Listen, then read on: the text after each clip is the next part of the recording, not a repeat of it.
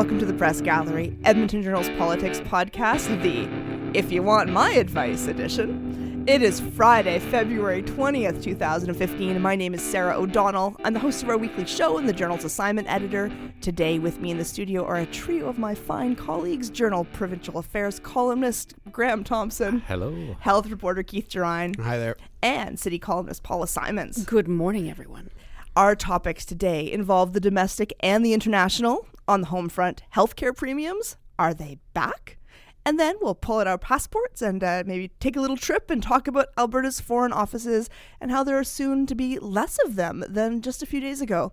And if we have time, we can talk about the state of democracy in our province, because that's something you squeeze into a couple minutes, right, Graham? That we can just pop that in at the end, but we'll see. But I want to start with healthcare premiums, this total blast from the past that appeared this week and suddenly became the hot topic.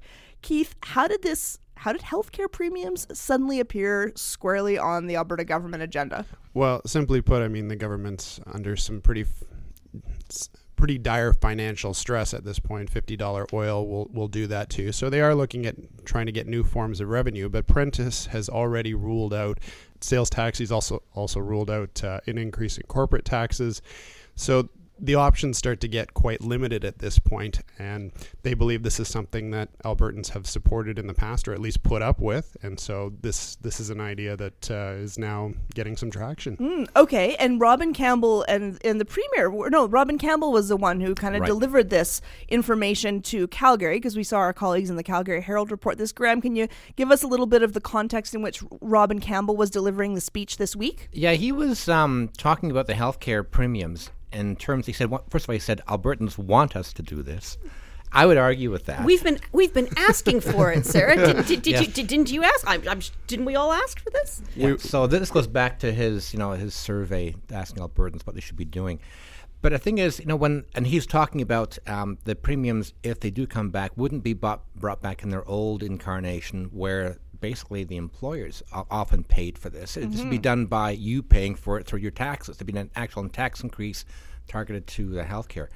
But the thing is, I think if people did say, look, if you have to raise taxes and bring back the healthcare premiums, they were thinking in terms of my employer paid it. And very often in the old system, a lot of employers did pay for it, and the average Albertan and who had an employer who paid for it didn't pay for it.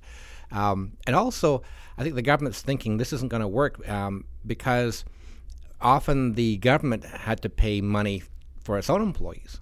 So the government was actually paying the healthcare premium. So it's taking money out and putting money back in. So it's shuffling money around as opposed to getting a cool $1.3 billion. So anyway, this goes back to this budget dilemma that Keith talked about. And so I think the government's saying Albertans want this. Albertans were thinking it'd be the old healthcare premiums. Well, I'm not sure Albertans wanted this at all in any format. And the problem with healthcare premiums is that they are the flattest and most regressive of taxes. Isn't a sales tax the most regressive of taxes?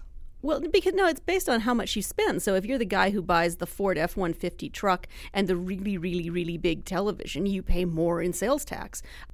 And here's my other objection to the health premium. People think that when they pay the health premium, they paid for their health care, which is delusional. I mean, it's a token amount compared to the actual cost of running the healthcare system. So the other reason I object to it is that it creates the illusion in people's minds that, oh, well, I paid for my healthcare. So I don't actually think that it sends the right economic signal to the healthcare consumer either. And I wanted to ask Keith, I mean, as someone who covers the health beat, does the healthcare system need an injection of cash that, presumably, in theory, you would think that this would bring because it's earmarked for health? Yeah, it's a good question.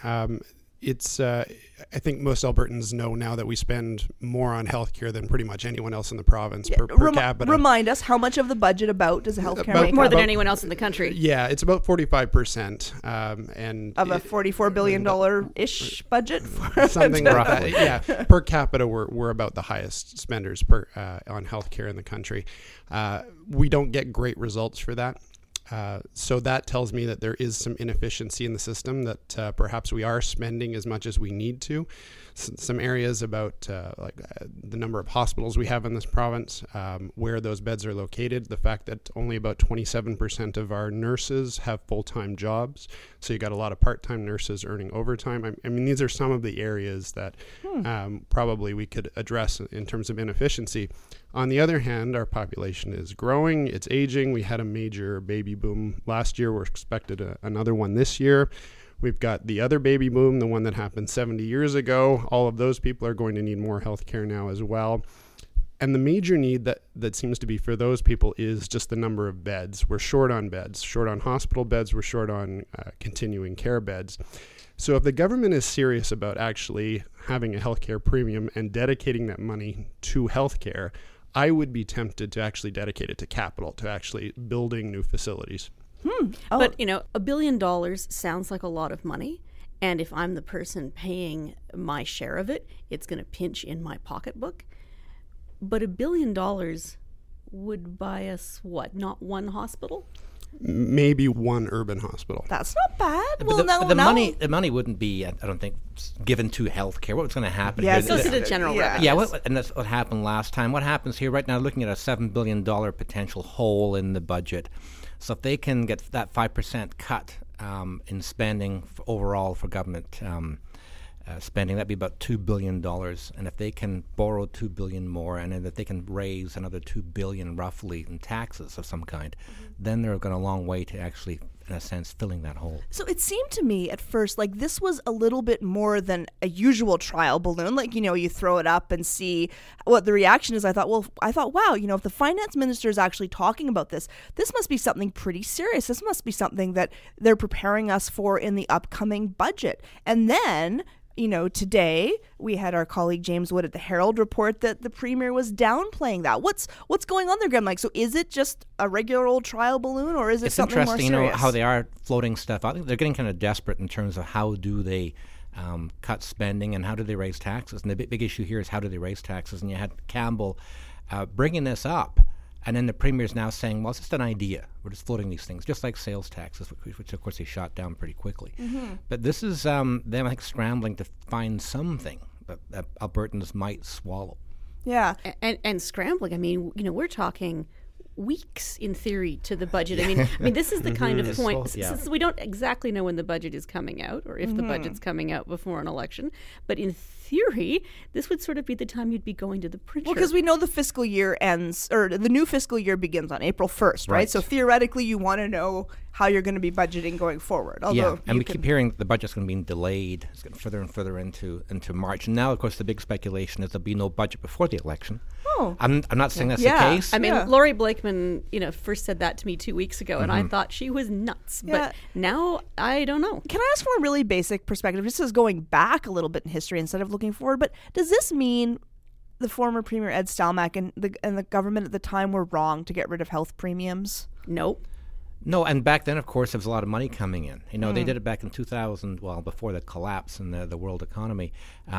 He announced this because it was, and Paula's right, it was a regressive tax. They knew it was a tax, and he fast-tracked it because back then they had tons of money coming in. And not only that, but the old healthcare premium really was a payroll tax. I mean, as Graham said, in many, many cases, the employer paid it. I mean, I paid it for my nanny back in the day. The Edmonton Journal paid it for us. And so not only was it regressive for the people who were self-employed or who worked for small businesses who didn't get it paid for them, but if you were a small business in Alberta, it was a payroll tax on you, and it stifled job creation. So it was a bad economic thing. Stelmach did the right thing to get rid of it, and bringing it back now, albeit it looks like in a very different form, I don't think is the answer to our current crisis. The finance minister also mentioned, Keith, personal health statements, and that kind of got a fleeting mention, but like, what is that, and what would that mean? It's an excellent question. I really don't know. I'd love to figure out what he has in terms of an idea of that. Maybe Graham or Paula have some better clue. Well, because we're old enough that we remember when we used to, I mean, when I was a child, I think they used to come. A long time ago. So And so, the idea was you'd get a fake bill of what you would have paid if you had been paying for your health care. And the idea was that if you got that, you would learn don't go to the doctor and ask for antibiotics every time you have a cold. You know, that you would get this in the mail and it would be like a spanking for you. It would say, see, this is the amount of money you wasted. Well, you know, what about the person who's, you know, the young mother fighting breast cancer? What about the family whose teenage son was horrifically maimed in a terrible car accident caused by a drunk driver, and you get that thing in the mail? And even though you and I know that you don't have to pay that for a lot of people, it could be a very frightening, a very intimidating thing. And, you know, and what is the message? Be grateful and tug your forelock that you don't have to pay for that. I would also think that they would be kind of costly to actually produce and put out. Yeah, and you wonder about people's privacy and where they're getting their information on those sort of things. I mean, the government is trying to get people to stop using the system if they don't need it, stop going to the emergency room if they don't need it. But Paula's right, there is this kind of shaming thing to it, at least the way it was done in the past. And so that is a concern. You know, on the other hand, I mean, it is kind of interesting when you get the bill and you see, oh, that's what it costs the system for me to get a prescription renewed. That's what it costs the system for me to do a thing that I had to do. You know, so in some ways it was very eye-opening to see where the cost drivers in the system are. Wow. So to a certain, you know, I can see the argument in favor of it, but I think that people they would need to have their health bill literacy raised considerably to really derive the kind of social benefit the government expects. It just shows, by them going back to these old systems, just how desperate, how they have no really answer Or new ideas. to go forward. They're relying on what happened in the past, didn't always work, and they're saying, what the heck, we'll bring it back. Well, speaking of things that sound like old things that are disappearing, and who knows, maybe they'll come back again. Let's move to the other topic. Let's pull out those passports I was talking about and take a little trip around the world. The Premier delivered some news this week that they were trimming the province's international offices. Keith, can you just kind of sum up the main news of that announcement? The basic news is that there are 3 offices that the province is going to close, Munich, Chicago, and Ottawa. I think Prentice was particularly angry that we even had an Ottawa office. So those are going to close. I think they're going to save somewhere around $3 or $3.1 million to do that. One of the funny comments I saw on Twitter was amazed at how many other offices we still have. And the joke was, why don't we close all of them except 3 rather than just 3? That's right. And we're also not opening 2 that were supposed to come on stream. Right, in Brazil and Northern California. Right. Yeah. Paula, Graham, are you sad to say farewell to the offices in Munich? Auf Wiedersehen, adieu. Well, personally, I was always sort of hoping that I'd retire to the München office. That's right. Ich kann genug Deutsch sprechen. Ich denke I would have been a very fine representative for Alberta. But, I think the Munich office in particular is a throwback to the days when Horst Schmidt was a political power in this province. I don't know, in this day of relatively cheap air travel and Skype and email, do we really need, as a small Western Canadian province, to behave like a foreign country and have consulates and embassies in foreign places? I'm not quite sure that we ever got the economic or sort of social capital bang for the buck out of those offices. Do you think this is about saving cash, or actually, Graham, or is this more about dismantling that kind of last piece of Alison Redford's legacy because she had built some of this up? Well, it's a bit of both. I think if there's saving cash, you would shut a lot more of them down. And also, the saving cash is $3.1 million when we're talking about a $45 billion budget. Every little bit helps, right? But also. It's interesting. We go through this roller coaster on these offices too. When times are good, we open these offices, and when times are bad, we shut them down, because Klein did both. And I think that also I got to wonder, with Bradford, she just liked a reason to travel, and she loved to travel the world, and this gave her a reason by opening more offices. And I don't want to sound unfair, but it did seem that she wanted a reason to travel, and opening more offices gave the impression that we were actually a real world player. And in fact, we do export a lot of our things across the world. Yes, we want to export even more. But we need all these offices to do that. Oh, okay, so I want to conclude. Let's kind of do this combo where we'll move to good stuff, but also talk about the state of democracy. Because, Graham, on your behalf, I want to make your column from Thursday your good stuff, because you wrote a very, very strong piece. maybe just tell us a little bit about the column and why you wrote it, because I don't think I've ever read a column of yours where I thought, wow, you are really disappointed, and I don't know if angry is the right word. I was trying to pinpoint your feelings last night in that column, but tell us a little bit about it. Yeah, I do try and stay off my high horse when I'm doing columns and using, I call it purple prose. But what happened here, I thought it was really important to point to people, without getting into all the details here, an all-party committee makes a decision on the budget of these independent officers of the legislature, including the Auditor General, the Ethics Commissioner, Child and Youth Advocate, all these people who are actually watchdogs on government. They're overseen by an all-party committee that's supposed to be independent from the government, of course, and from the Premier's office. And here this committee decided to give money back to the Auditor General, $546,000 in his budget to do more investigations. Money that he'd already originally been promised. Right, and it was cut and then given back by the committee. They said, okay, here's the money, you can have it. Next day after that, that's February the 10th, February the 11th, the Premier stands up at a news conference saying, yeah, that's great, I'm going to have this reversed. He has no place doing that. We do know in this government majority with the PCs that behind the scenes they can do things, but for him to be this blatant, this crass, to say, I want this reversed. And of course, then all the government members in that committee fall into lockstep, and lo and behold, they recall a meeting and they vote against that money going to the Auditor General. An unscheduled meeting. Yeah, and so the opposition, speaking of that, there's supposed to be 2 members from the Wild Rose on that committee to make it all party. There's 1 from the NDP, 1 from the Liberals in the 11-member committee. And the 2 Wild Rosers had crossed the floor last December as part of that mass floor crossing. Therefore, there's nobody from the official opposition on that committee. On the all-party committee. Right, so there's 9 members are from the government. And there's 2, one NDP, David Eggen, and 1 Liberal, Laurie Blakeman, who did this valiant effort to try and raise the flag of democracy. There were people like Joe Anglin was in there and Strankman from the Wild Rose, but they were not voting members. You can go there as an MLA and just talk, but at the end of the day, the vote goes to the members, and that was 9 members from the government on that committee and 2 from the opposition. And the Premier basically dictated to them what to do. And I thought that's crossing the line. I thought it was absolutely outrageous. Because we do have this government in power 44 years in Alberta.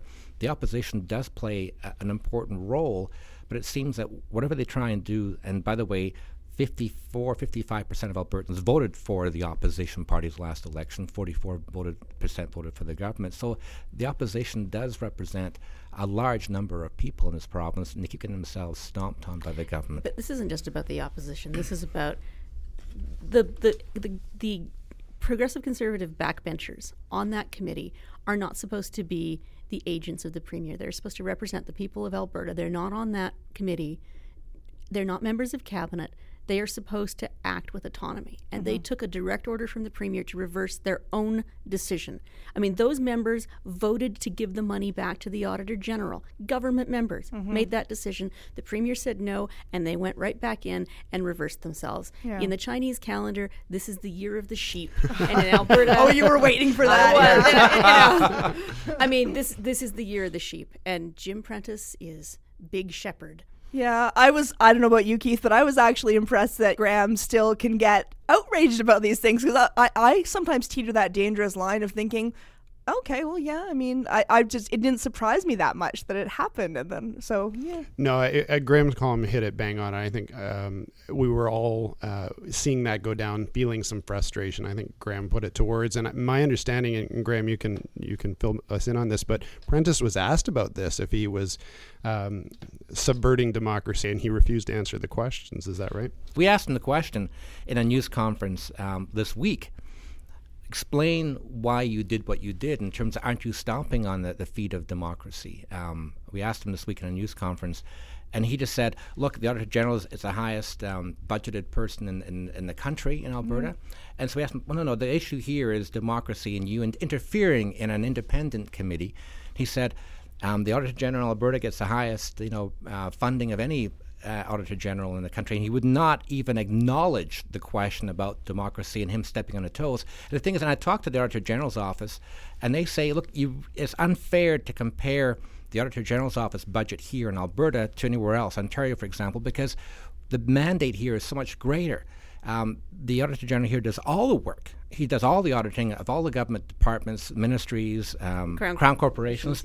In other provinces like Ontario, universities, in Ontario, the crown corporations hire outside auditors to do the work that then they can then keep secret if they want. Oh. So the Auditor General in Alberta has a much bigger mandate and needs that. It sounds money like we have a better system. That sounds pretty good. Well, we had a better system. Well, I mean, we as Graham pointed out in his column, we could fire all the MLAs and the Auditor General. That would save us about $45 million. I don't think so. Well, okay. Well, we'll talk. Next week, State of Democracy Part 2. Graham, like we said, that counts for your good stuff. That was probably all of our good stuffs given the time. But let's quickly move to that segment of the show where we recommend something we've enjoyed.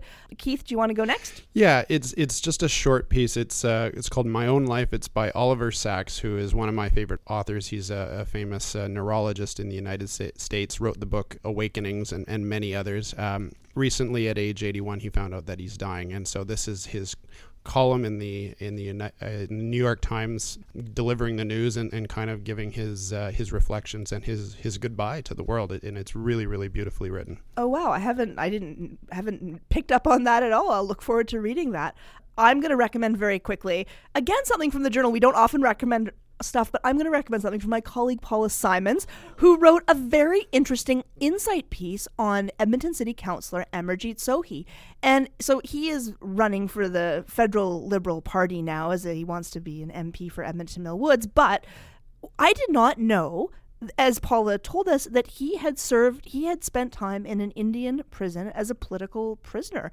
And it is a fascinating read. You have to go look for it. I will put up the links to that story. But I just thought, wow, this man has been a councillor in Edmonton for years now. And I did not know this about his history, this history from the early 1980s that, there were stories about it in the Journal at the time. And somehow it didn't sink into my psyche that this had happened. I'm going to have the dust from the microfiche in my system for a long time. Yeah, it's really, and now Paula, your good stuff. Okay, you cannot recommend yourself. No. Only Graham can do that today. All right, so my and I didn't. That's right, I did it on your behalf. All right, so I'm going to recommend a piece from our CBC colleagues Charles Rusnell and Jenny Russell, a series of stories that they've been doing about allegations that the Premier has ordered the information and privacy officers to do a core dump anytime that the opposition or the media ask for a freedom of information request, that all of that information will be made public every Friday, which sounds benign. I mean, it sounds wonderful. Let's make the information public, until you stop to think that then the media and the opposition are paying for these requests, and they lose the leverage and the incentive to do that if every time they make a request it instantaneously becomes public. They lose the political capital that filing those requests could bring. So there's some controversy about, is this a good thing? Is this a bad thing? And I think that Chuck and Jenny have done a really interesting job of reporting the issue. Yeah, I'm on the fence about it myself. I think there could be good parts of it. And they have a follow-up today. Yes. So we'll post the links to both of those segments. Well, that's it for this week. Paula, Graham, and Keith, thank you so much for coming in. And a hat tip to Journal photographer and videographer Greg Southam, who is here to pull together a video clip from our taping. You have a lot to pick from today. We've really gone on and on. You can connect with us on Facebook. Check out the Journal's Facebook page, or seek all of us out on Twitter. You can hear previous episodes of the podcast at edmontonjournal.com or through the Journal's SoundCloud feed. The show is also available free on iTunes, so subscribe, add it to your friends' podcast list when they leave their phone lying around waywardly. The press gallery will be there waiting for you and them every Friday. We will convene again next week in the press gallery.